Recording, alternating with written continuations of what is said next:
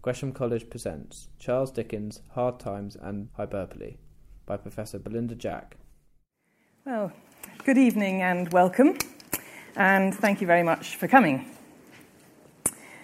So this is the second of 6 lectures that I'm giving this academic year, and my overall title is Rhetoric and the Life of Literature. Now, as I said in my last lecture, rhetoric has a bad name, and it could be said that in the wake of the American shenanigans, rhetoric has an even worse name. But phrases like empty rhetoric, it's just rhetoric, and so on, suggest that the main purpose of rhetoric is to deceive. Now, this, of course, can be true. But rhetoric is also an ancient discipline that tries to make sense of how we use language to persuade. How do we make language persuasive? Now, we could argue that all human communication is, to some extent, intended to persuade. Even a very simple rhetorical question like, isn't it a lovely day, could be said to have a persuasive element, because if you hadn't noticed what the day was like, having heard that, you might say, yes, you're right, I'm persuaded. It is a lovely day. So this year I want to explore the nuts and bolts of rhetoric in relation to a number of famous works of literature. And what I hope to show is that knowing something about rhetoric, knowing something about this discipline which sets out to understand how things mean in persuasive ways. So I want to show that knowing these terms, knowing something about rhetoric, helps us see how literature works its magic, how it seduces us. But at the same time, I want to argue that great works of literature take us beyond rhetoric. In other words, we have all manner of rhetorical terms, but what I want to demonstrate is that in the hands of great writers, they do more than what the rhetorical term means, more than its simple definition. And so in my last lecture, which was the first of this series, we looked at Jane Austen's novel entitled Persuasion of 1817-1818, and of course the title, Persuasion, is what rhetoric is all about. And we looked at this particular novel in relation to irony and narrative technique, in other words, how the story is told. And I concluded that these two features of Austen's last completed novel functioned to introduce all manner of ambiguities, leaving the reader in a position of uncertainty as to quite how to understand the novel and its message, and therefore in a position where we have, as readers, to make certain choices about what we feel the novel is really getting at. Irony, the rhetorical trope, rather than being a stable feature of rhetoric that you can simply define and apply, turned out to be a subtly shifting trope. Irony can mean communicating the opposite of what is said, in which case we know where we are. But in persuasion, the ironies teeter between meaning what they say and meaning the complete opposite, and it's down to the reader to decide which. Now, tonight I want to proceed in a similar way, considering another feature of rhetoric, and one which at first sight we might see as very much more straightforward, and that is hyperbole. Well, here's a fairly standard dictionary definition. It's a noun, exaggerated statements or claims not meant to be taken literally. And I want to explore this trope in relation to one of hyperbole's greatest admirers and practitioners, Charles Dickens. Now, I think we all know, you don't need to have read much Dickens to know that hyperbole is very much key to his style, to the point where his critics usually cite hyperbole as one of his great weaknesses. Hyperbole in Dickens' writing has myriad effects, from making a character's disposition unmissable to adding quirkiness and comedy. Hyperbole, of course, is closely associated to the idea of caricature, which is another feature of rhetoric, but it can also, I'm sorry, there's a typo in description there, be relevant to language. then hyperbole is also closely connected to another rhetorical term, which is apronym. An apronym is the rhetorical term for a character's name, reflecting his or her personality or dominant traits.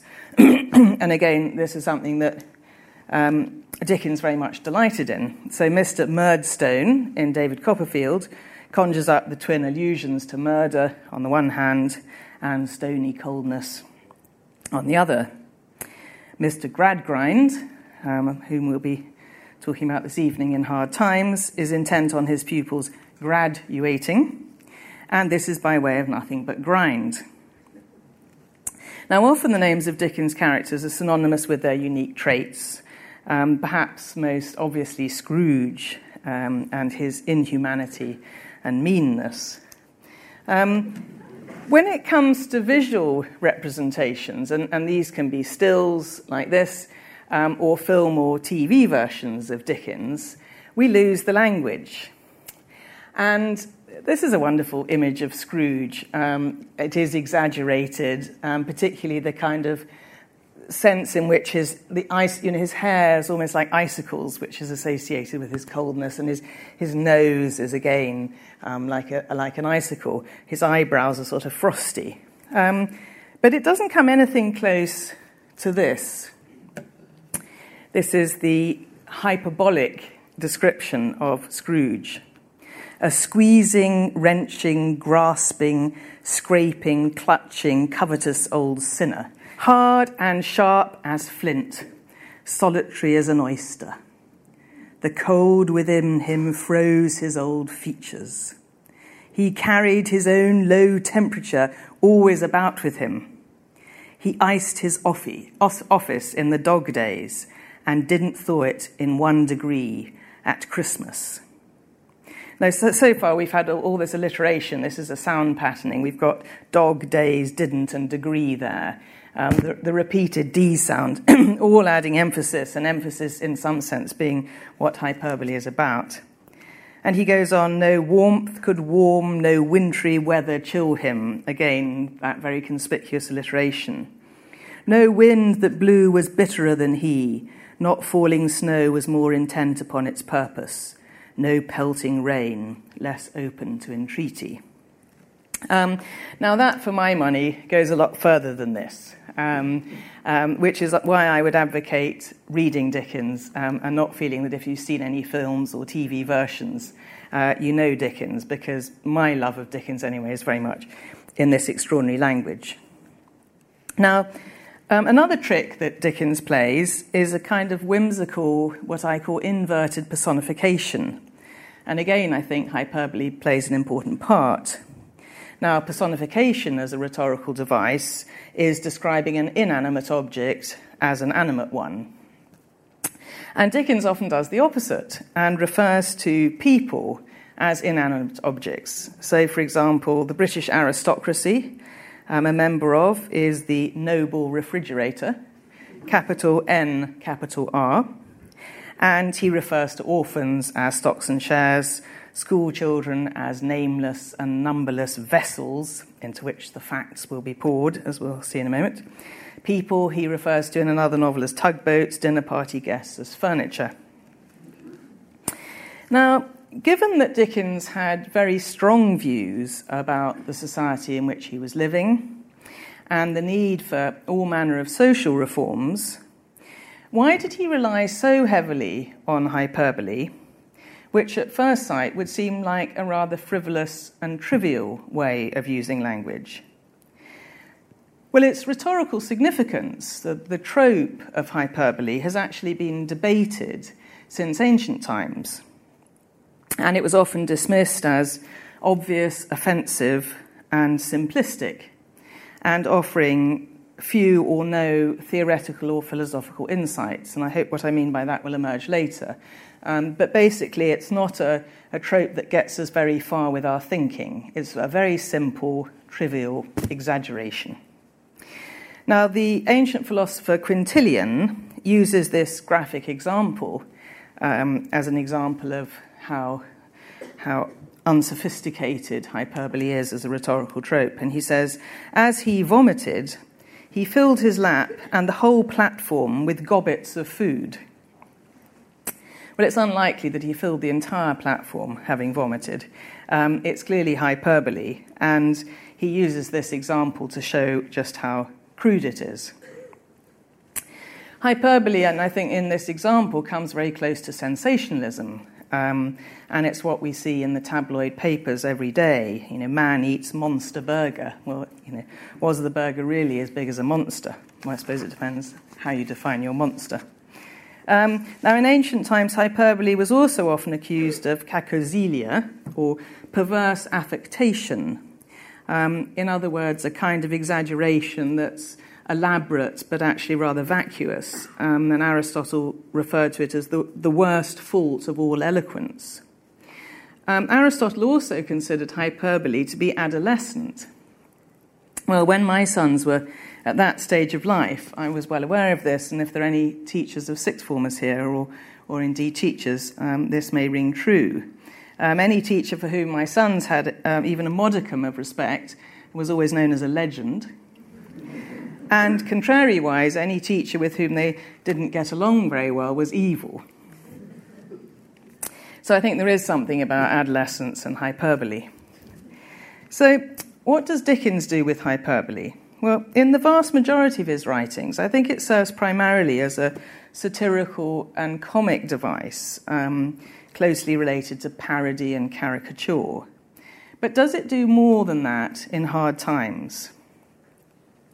Hard Times was published in the middle of the 19th century in 1854, and it's Dickens' only novel-length expose of the industrial working class. And it's his most vociferous indictment of the iniquities of class. He uses sarcasm, bitterness, and satire to demonstrate, for example, how these marginalised workers were called hands by the factory owners. Not people, just hands, dismembered body parts, vulnerable appendages of the machines they work. Just hands, not minds or souls. Well, for those of you who don't know the novel, let me briefly try to summarise it. It was published in serial form, which is an important thing to remember and something that's very easy to forget when we read so many 19th century novels, that they were actually published in serial form on a weekly basis. And when we read a single tome as a paperback, we tend to forget that there may be something structural about the novel that's very much bound up with the fact that it was published in serial form. It cost twopence, which was cheap, and it was clearly aimed at a lower middle class and middle class audience at a time when literacy rates were still relatively low, although, of course, people did read aloud. And Dickens often in his fiction provides glimpses of the austere life of the working classes to draw the attention of his middle class audience. Now, the novel's made up of 3 books, and as I try to summarise these, we'll come across myriad examples of hyperbole. Each of the 3 books has a title which refers to the Epistle to the Galatians, the biblical epistle, chapter 6, verse 7, "For whatsoever a man soweth, that shall he also reap." So, in your life you get what you deserve. The first book is entitled Sowing, the second Reaping, and the third Garnering, or Gathering In. Now, the novel opens at Superintendent Mr. Gradgrind's school in the fictitious Coketown, another example of the rhetorical trope atronym. Coketown because it's nothing but coal and smoke. And this is a northern industrial town which some critics think was based on Preston, but it doesn't really matter. And Gradgrind is described, and I quote, as a man of realities, facts, and calculations. He insists that all he wants from the pupils is facts, and we'll look at the passage in detail in a moment, but for now, the story. In the second chapter, one of the pupils, Sissy, who has a father who works with horses in the circus, is asked by Gradgrind to define what a horse is. And although she's known horses at close hand all her life, and she's worked with them and she's loved them, she can't come up with a definition. She doesn't really understand the question to define a horse.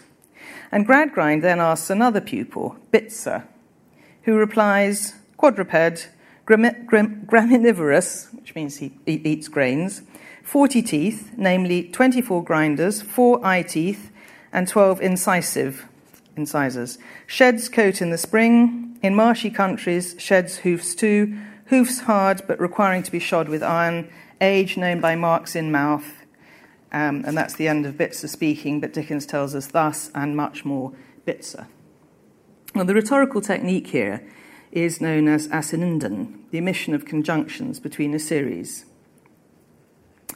And in the next chapter, entitled A Loophole, and rhetorically this turns out to be both metaphorical and literal, Louisa and Thomas, two of Mr. Gradgrind's children, decide to go past the travelling circus run by Mr. Sleary, close to the name Sleazy, another acronym, and to look through a hole in the canvas big top, because they want to see something that isn't just factual. And they're spotted by their father. "In the name of wonder, idleness, and folly," said Mr. Gradgrind, leading each away by a hand, "what do you do here?" Now, the enumeration, wonder, idleness, and folly, conflates these three really very different abstract nouns. He castigates them for their frivolousness, and they return home. In the fourth chapter, entitled Mr. Bounderby, alluding to the idea of the bounder rhetorically, he's introduced as a man perfectly devoid of sentiment. Well, there's an oxymoron there. Perfectly devoid of sentiment. Surely imperfectly devoid of sentiment. How can you be perfectly devoid of something we all recognise as a very important human sentiment or aspect of our beings? And he turns out to be Gradgrind's close friend. They're very much a pair. Bounderby's a wealthy mill owner who claims, speciously, that he has come from an immensely impoverished background and is a self-made man. And the two men discuss Louisa and Thomas and their wrongdoings. They're going to look through a hole in the canvas of the big top and decide that it's Sissy, who's just arrived at the school, the one who didn't know how to define a horse, who's obviously lowering the tone in the classroom. And so they decide she must be expelled from the school. And, I mean, this is a very extreme reaction. And again, I think it relates to this idea of hyperbole, that there are exaggerated choices that characters have to make. Because what they say is, either you must leave the circus and your father forever, and come and work for Mrs. Gradgrind, or you must leave the school and forget all idea of an education. Anyway, she decides that she wants to continue her education and work for Mrs. Gradgrind, leaving the circus life forever, but hoping that one day she will find her father. Now, the stark choice that Sissy has to make underscores the opposition between the life of the circus, which is why we had circus music when you came in, incidentally, and the life of Coketown. These are two different worlds which are going to be increasingly important, and bound up with a notion of hyperbole that I want to explore later, these two worlds, the circus and Coketown. Now, a parallel story, and the novel is, as I say, episodic in a sense, because it was published in serial form, and of course you had to end each episode with something of a cliffhanger to get people to buy the publication the next week. So you get this kind of strange plot, or strange to those of us who read contemporary novels where there isn't this kind of episodic sense. So a parallel story concerns Stephen Blackpool, who's a mill worker, a man of perfect integrity, we're told. He's known as Old Stephen because his life has been so tough that he looks older than his 40 years. He's introduced at the end of his working day when he meets Rachel, who's a close friend. His wife's an alcoholic who's left him. But on arrival home that day, he discovers to his horror that she has returned. And this is more than he can contemplate. And he asks Bounderby how he can end his marriage. Mr. Bounderby has a paid companion, Mrs. Parsit, and the two of them discuss Stephen's inquiry. I think Bounderby, there's something kind of about him being a bounder and the roundness of him that really works. Now, Mrs. Sparsit strongly disapproves of the idea of bringing a marriage to an end, so influenced by her, Bounderby informs Stephen that the legal process would be both complicated and extremely expensive. And of course here Dickens is saying there's one law for the rich and one law for the poor. And a further narrative strand is then woven in. Leaving Bounderby's house, Stephen meets an elderly woman who informs him that she visits Coketown annually. And it isn't until the end of the novel that her role fully emerges. The next main focus is on Louisa's putative marriage to Bounderby. Now, again, the age difference between these two is exaggerated. This is Mr. Gradgrind trying to persuade her that 30 years difference in age really doesn't matter at all. And again, Dickens makes it 30 years rather than 20 or 10. Anyway, they marry and they set off for a kind of working honeymoon. Bounderby wants to research the factory practices in Lyon. This is a rather exaggeratedly unromantic honeymoon. So by the end of the first book, a number of parallel stories have unfolded. And the second book opens in Bounderby's new Coketown Bank, which brings various characters together. Both Mrs. Sparsit and Cissy. Cissy's former classmate Bitzer oversee the bank at night. A friend of Gradgrind, James Harthouse, who's failed to find a satisfactory profession in London, arrives with a letter of recommendation from Gradgrind.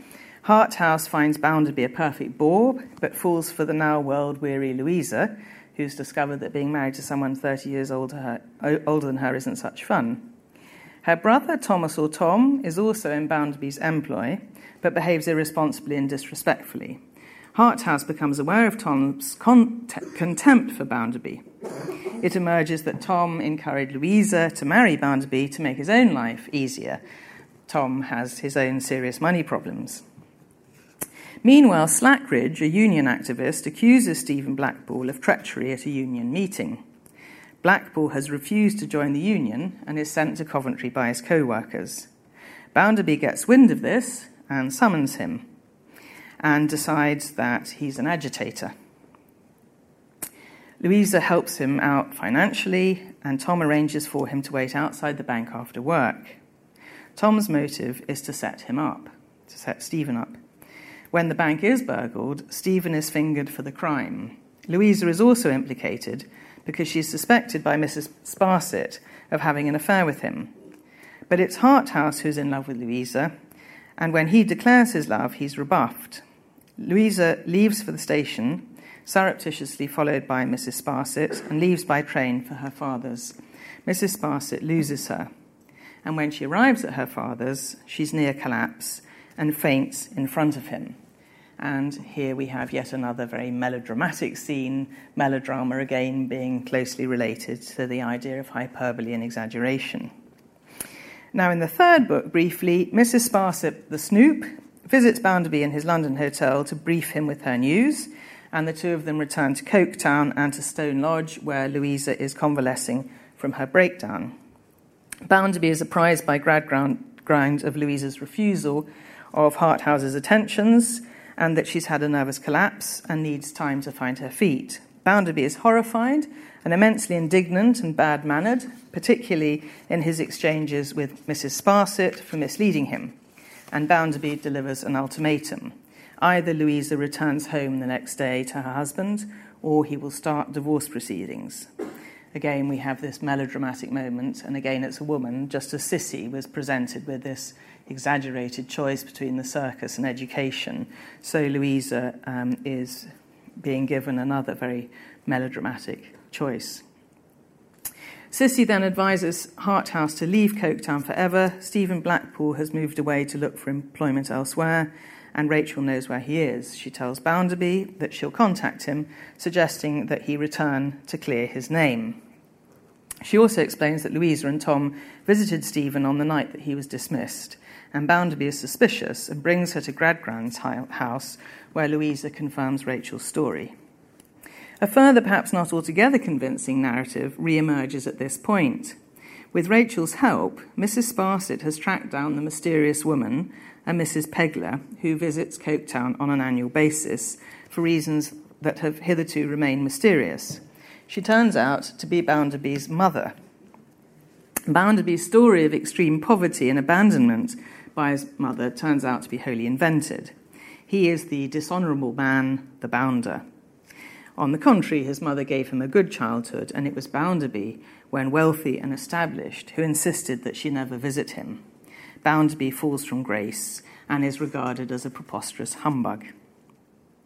Another aspect of the novel's denouement concerns Stephen. Again, rather improbably, he's fallen down a disused pit on his way back to Coketown. Rachel and Sissy come across him on a Sunday walk. The local villagers rescue him. He manages to reiterate his innocence, but then dies. Stephen emerges as a martyr, a Christ figure who gives up his life. This, too, is exaggerated, rhetorically speaking, hyperbolic. The accusing figure now points towards Tom. Louisa and Sissy are convinced that he's responsible for the bank heist. Stephen was encouraged by Tom to loiter outside the bank the night of the robbery in order to be implicated in the crime. Sissy had helped Tom escape, arranging for him to be employed in Mr. Sleary's circus. Louisa and Sissy find Tom at the circus. With Gradgrind's and Sleary's help, they conspire to get Tom to Liverpool, whence he can escape overseas. Bitzer, however, appears and does his best to scupper things. His motive is to curry favour with Bounderby in the hope of promotion by bringing Tom to justice. Sleary manages to set up an ambush, and Tom succeeds in travelling to Liverpool, where he boards ship. Again, the twists and turns in the plot are melodramatic, improbable, and exaggerated. Other ends are then tied up. Mrs. Sparsit is turned onto the streets by Bounderby for disgracing him. 5 years later, he himself collapses and dies in the street. Gradgrind miraculously changes his ways and rejects the utilitarian basis of his educational method and is distanced by his MP friends. Tom dies abroad, having written a letter of penitence to Louisa. Louisa herself lives on a widow. Rachel continues with her life of hard work and decency, and Sissy continues her happy life, concerned to be benevolent with the underprivileged and bringing up loving children. She educates them to take the life of the imagination seriously and to appreciate beauty. Their education is in stark contrast to what she received in Gradgrind's school. Now, the summary I've provided is based on the conflation of a number of synopses, and I think, in fact, that Wikipedia's is one of the most comprehensive. Now, of course, I recommend that you read the novel. But if you do want a fuller account, Wikipedia is a good place to start in this instance. So, what was Dickens trying to do in this, his 10th novel? And why does hyperbole not just continue to play a big part in the way he writes, but actually, in my view, become even more important in this, which is, in some senses, his most serious book? Well, he certainly set out to satirise the utilitarians. The utilitarians believed that it was the sum of good that really mattered, that what mattered was to maximise happiness and pleasure, and that this could all be computed. And in a letter to his close friend Charles Knight, he accused the utilitarians of, and I quote, seeing figures and averages and nothing else. Now, this is obviously very reminiscent of Gradgrind's philosophy. Dickens thought utilitarianism a selfish philosophy, and in conjunction with the unrestricted capitalist economics of the time, the educational system encouraged a deep lack of respect between mill owners or factory owners and their workers. And it was facts that were emphasised, and imagination was neglected, deeply neglected. Now, we know that Dickens was appalled by the working conditions in industrial England at the time. He visited a large number of factories and had himself, as a boy, experienced the harshness of employment within an industrial setting. He was basically sent to work when his father lost all his money, and he felt deeply betrayed by his mother being sent off in the way he was. In a letter to his friend E.M. Fitzgerald, Dickens wrote that he aimed to, and I quote, strike the heaviest blow in my power, unquote, for those who worked in such terrible conditions. So to reiterate, why, given the seriousness of Dickens' concerns, why does hyperbole continue to play such an important part in the novel? Well, I'd like to suggest that it plays a rather different role from the role it plays in the earlier novels, where it's primarily comic. In hard times, I think it plays a very earnest role. So I'd like to explore aspects of the novel in some detail now, to see how Dickens reinvents or creates his own form of hyperbole by combining or confusing it with other features of rhetoric, with other rhetorical tropes. So here's the opening passage of the novel. Now, what I want is facts. Teach these boys and girls nothing but facts.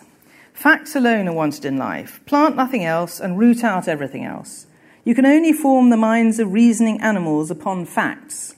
Nothing else will ever be of any service to them. This is the principle on which I bring up my own children, and this is the principle on which I bring up these children. Stick to facts, sir. Now, some people may say that, thinking about modern GCSEs, we've moved a long way from O-levels. The scene was a plain, bare, monotonous vault of a schoolroom, and the speaker's square forefinger emphasised his observations by underscoring every sentence with a line on the schoolmaster's sleeve. The emphasis was helped by the speaker's square wall of a forehead, which had his eyebrows for its base, while his eyes found commodious cellarage in two dark caves, overshadowed by the wall. The emphasis was helped by the speaker's mouth, which was wide, thin, and hard set. The emphasis was helped by the speaker's voice, which was inflexible, dry, and dictatorial. Of course, it's not his voice that's dictatorial, it's the man himself.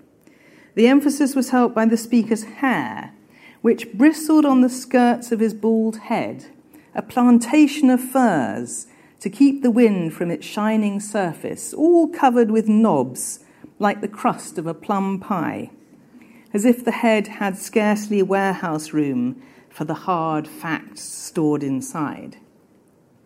The speaker's obstinate carriage, square coat, square legs, square shoulders, nay, his very neckcloth, trained to take him by the throat with an unaccommodating grasp, like a stubborn fact, as it was, all helped the emphasis. In this life, we want nothing but facts. Sir, nothing but facts. The speaker and the schoolmaster and the third grown person present all backed a little and swept with their eyes the inclined plane of little vessels, then and there arranged in order, ready to have imperial gallons of facts poured into them until they were full to the brim. So what's going on in terms of Dickens' use of rhetoric here? Facts at the end of the first sentence is capitalised, and the stylistic use of capitalisation, not for a proper noun, adds emphasis, a form of hyperbole. It also suggests personification, which also adds emphasis. Facts is repeated at the end of the second sentence and the beginning of the third. This technique, using a word at the end of one sentence and the beginning of the next sentence, is known rhetorically as anadiplosis, which is from the Greek meaning to be doubled back or to be made double. Figurative language, a feature of rhetorical language, is then employed. Plant nothing and root everything out. So this idea of planting and rooting things out, which ties in with the titles of the three books. The idea of this figurative plant and root out again adds emphasis, particularly in its suggested violence. And then the naturalistic imagery continues in the reference to thinking animals. Well, of course, they're not animals, they're children. So here education is suggested as a kind of natural order, not a human spiritual process. And there's plenty of enumeration, another feature of rhetoric, plain, bare, monotonous, and so on. We have geometrical imagery, which ties in with Gradgrind's obsession with facts and his alleged feelings about utilitarianism. He has a square forefinger, we have a line, we have a square wall. And this linked imagery again adds emphasis, and square will be repeated a further 3 times at the end of the paragraph. Indeed, the actual word emphasis occurs 5 times in the space of a few sentences, and is the last, and therefore the most emphatic word of the paragraph. It's also used at the start of successive sentences, and this rhetorical usage is known as anaphora. So we need to look at the first couple of paragraphs of the novel to see hyperbole at work in all manner of ways, from the most obvious and adolescent, perhaps, to the most complex, where it becomes integral to other rhetorical devices, or it becomes confused with other rhetorical devices. And the absurdity of Mr. Gradgrind emerges with full comic effect when his hair's described. How many school children laugh at their teacher's hair? The comb-over, the undyed roots, the toupee. Dickens tells us that the speaker's hair, which bristled on the skirts of his bald head, I like this so much that I had to repeat it, I'm afraid, a plantation of furs to keep the wind from its shining surface, all covered with knobs like the crust of a plum pie. The exaggeration here is one of scale, with these incongruous juxtapositions between the man's head and a windswept landscape with furs, and then the small-scale crust of a plum pie. Now, this playing with scale, again, seems to me to be related to the idea of hyperbole, because you don't see the size of the scale and the size of exaggeration unless it's put alongside something like a plum pie. And facts, at the beginning of chapter 5, will become synonymous with the industrial town itself, where we read Coketown, to which Mrs. Bounderby and Gradgrind now walked, was a triumph of fact. It had no great taint of fancy in it than Mrs. Gradgrind herself. Here the hyperbole of likening a fact to an entire city is compounded by an irony. Mrs. Gradgrind is repeatedly shown to be singularly lacking in fancy. In fact, Gradgrind has married her in the full knowledge that she'll be incapable of interfering with his fact-obsessed educational methods. So hyperbole conspires with all manner of stylistic features, as we've seen: aptronym, capitalization, personification, anadiplosis, figurative language, repetition, and anaphora. Well, I mentioned that in the classical world, hyperbole was seen as a very infantile, adolescent rhetorical figure. But there were some writers who had more interesting ideas about what hyperbole might be able to do. And certain definitions and conceptions indicate that it might serve as an epistemological force, epistemology being that branch of philosophy which investigates the nature, origin, and limits of human knowledge. In other words, that hyperbole might actually be a way of discovering something new. Cicero, in De Oratore, despite his emphasis on control, defines hyperbole, which he refers to using the Latin word superlatio, as, and I quote, exaggeration and overstatement of the truth for the sake of amplification or diminution. In Rhetorica ad Herennium, Rhetoric for Herennius, thought to be by Cicero, but no one's absolutely sure, he states that, quote, emphasis is produced through hyperbole when more is said than the truth warrants. And Quintilian suggests that hyperbole is, and I quote, an appropriate or elegant exaggeration of the truth. Now, by the time we reach the Renaissance, this idea of hyperbole, so you almost have sort of two parallel traditions of understanding of what hyperbole does. Erasmus, who wrote a textbook of rhetoric called Copia, he emphasized the playful exaggeration of the truth delivered by hyperbole. He liked its kind of ludic quality, which, I think we see very clearly in Dickens. Renaissance writers also often underlined hyperbole's imaginative force. And this is what I want to build on, this idea that certain kinds of exaggeration can actually bring new ideas, new ways of understanding things. Ritter, who is a philosopher, has written a very interesting kind of philosophical discussion of hyperbole entitled Recovering Hyperbole, Rethinking the Limits of Rhetoric for an Age of Excess. It's rather a good title. Says that the point is to exploit hyperbole in order to try to communicate what he calls the extraordinary beyond of thought and language, to make the transcendent immanent, and to express the ineffable. So here, hyperbole is seen as a potentially creative way of using language, a way that might suddenly allow new insights to emerge. And later theorists have claimed that hyperbole can offer possibilities for exploration with meaning at the extreme boundaries of thought. Ritter describes Stanivukovich's argument that hyperbole can be, and I quote, an incredible exaggerated utterance that interrupts the language and logic of the existing argument by shifting one level of meaning to another reinvented meaning. The French theorist Gérard Genette has also explored the complexities and ambiguities of hyperbole in his essay Hyperbole, which just means hyperboles, and Ritter quotes from him, "Does not this hyperbolic mode of thought have its reasons, which common sense ignores and which reason wishes to know?" For these writers, hyperbole is not the weak, obvious adolescent trope. It's a very complex way of using language which offers epistemological insights. It offers new insights. It interrupts conventional logic and takes us beyond to something new. Bakhtin, another theorist, suggests when discussing the carnival grotesque, by its transgression of convention, hyperbolizes, and this becomes an act of becoming.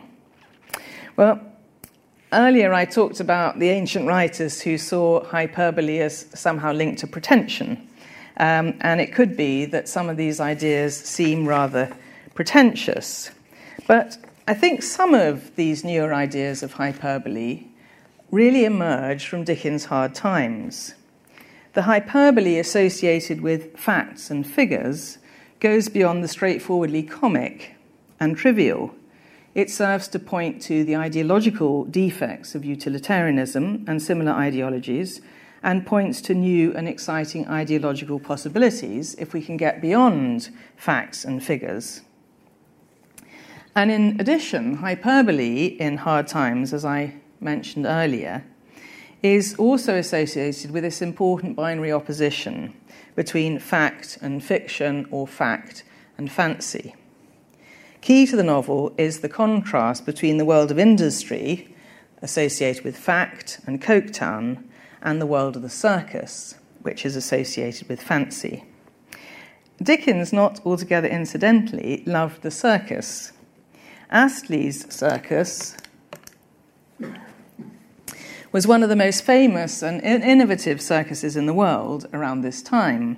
It was founded by Philip Astley, who was an expert horseman, equestrian, and it was his circus that was the first to arrange things so that the audience was actually in a circle around the ring, which creates a much more sort of intimate and exciting relationship between audience and performers.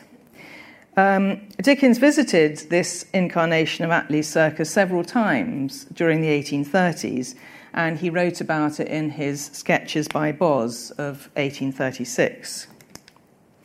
And there it is again. So, what's the significance of the circus in the novel, and what does it have to do with hyperbole? Well, Sleary, the circus owner in the novel, claims people must be amused. He slurs his speech because he drinks quite heavily. They can't be always a-working, nor yet can they always be a-learning. But I think that the circus in Hard Times is much more than a source of amusement. I think it's quasi-metonymic. Now, metonymy in rhetoric is the substitution of the name of an attribute or adjunct for that of the thing meant.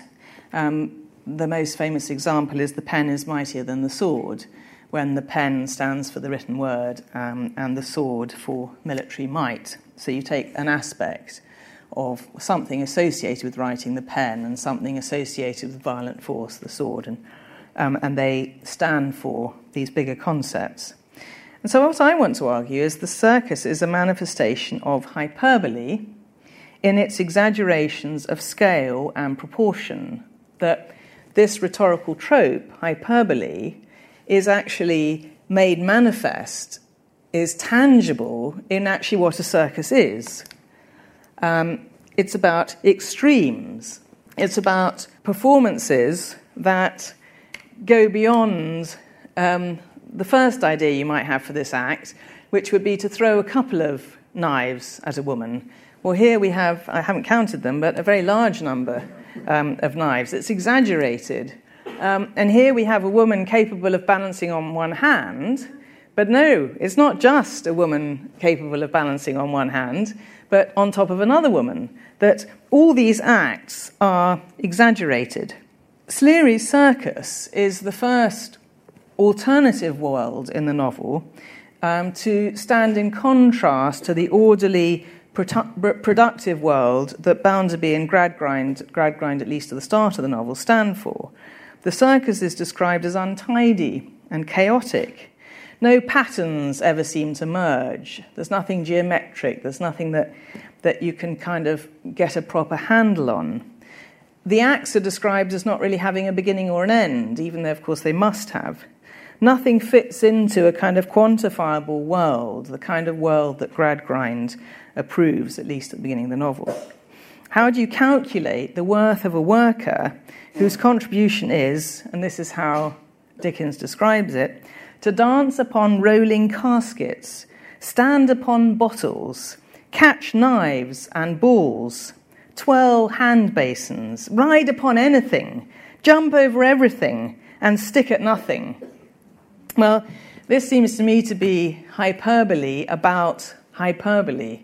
The circus is a place of exaggeration, of the unbelievable, of something that goes beyond what we would normally accept as the truth. But typically, Dickens describes it in hyperbolic fashion. It's not just walking on rolling caskets, it's dancing on rolling caskets. Standing upon bottles, well, standing upon certain sorts of things, but bottles? Catching knives and balls, not just catching balls or knives, but knives and balls. Twirl hand basins, that sounds like a very odd act. Ride upon anything, not just horses, but anything. Jump over everything, well, how can you possibly jump over everything? And stick at nothing. It's a wonderful language to describe the magic of the circus. Now, the symbolism of the circus, and there's a serious side to this, because the circus promotes a kind of communal living. It promotes apprenticeship. You can't learn to do any of the jobs in the circus without being apprenticed, unlike being in a factory where you just sit down with your machine and do what you do. And most importantly, it blurs the boundaries between fact and fiction, between what's real and what's imaginary. And it's also associated in the novel with the symbolism of Pegasus, the flying horse of Greek mythology, and a symbol of wonder and fantasy. And in the novel, the inn where the circus people stay is the Pegasus Arms, and it has a Pegasus on its signboard, and there's a portrait of a Pegasus inside, which is described as having real gauze let in for his wings, golden stars stuck on all over him, and his ethereal harness made of red silk. The circus horses and their fearless riders create a sense of wonder in the audience and give them a brief escape from the grind of Coketown. The horses emerge as a direct opposition to the factual horse described by Bitzer at the beginning of the novel. Do you remember the quadruped? The circus and Pegasus embody the idea of hyperbole in its exaggerations and improbabilities, the incredible, the unbelievable, the fanciful. And to some degree, I think this remains the case for today. I came across this rather attractive advertisement for a ringmaster or ringmistress. I can give you the HTTP address if anybody's interested. And the advert reads, as circus MC, you entertain and excite audiences by introducing and narrating each of the show's acts, from the acrobats and aerialists to the clowns and jugglers, known for your hyperbole. you have a vocabulary that's littered with words like spectacular, amazing, astonishing, and sensational. That's the address, because I think the advertisement is still live, so, think about it. An escape from the factual. Now, the circus and hyperbole also delight in the improbabilities of scale. Rather like that description of Gradgrind's head, where you go from a landscape to the bald patch. The circus, and I would say particularly circus elephants, because they are just so huge. And when you witness them close up, there is something sort of unbelievably large and heavy and massive. Well, Dickens loved elephants, maybe for their exaggerated size, or maybe for their gentleness, that something so huge could also be so gentle. And he often used them for hyperbolic effect, often exploiting simile at the same time, as in this description from Hard Times. So this is describing the mechanism of the piston, where the piston of the steam engine worked monotonously up and down like the head of an elephant in a state of melancholy madness.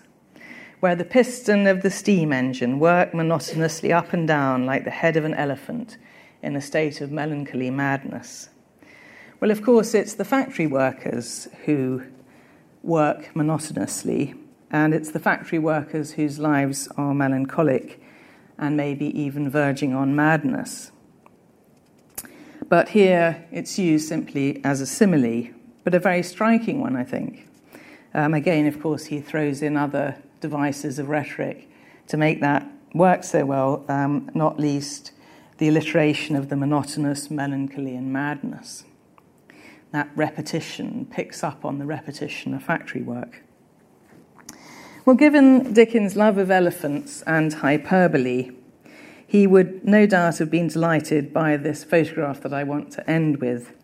It's a photograph of an elephant receiving a hyperbolic pedicure. Thank you very much. For more information, please go to www.gresham.ac.uk.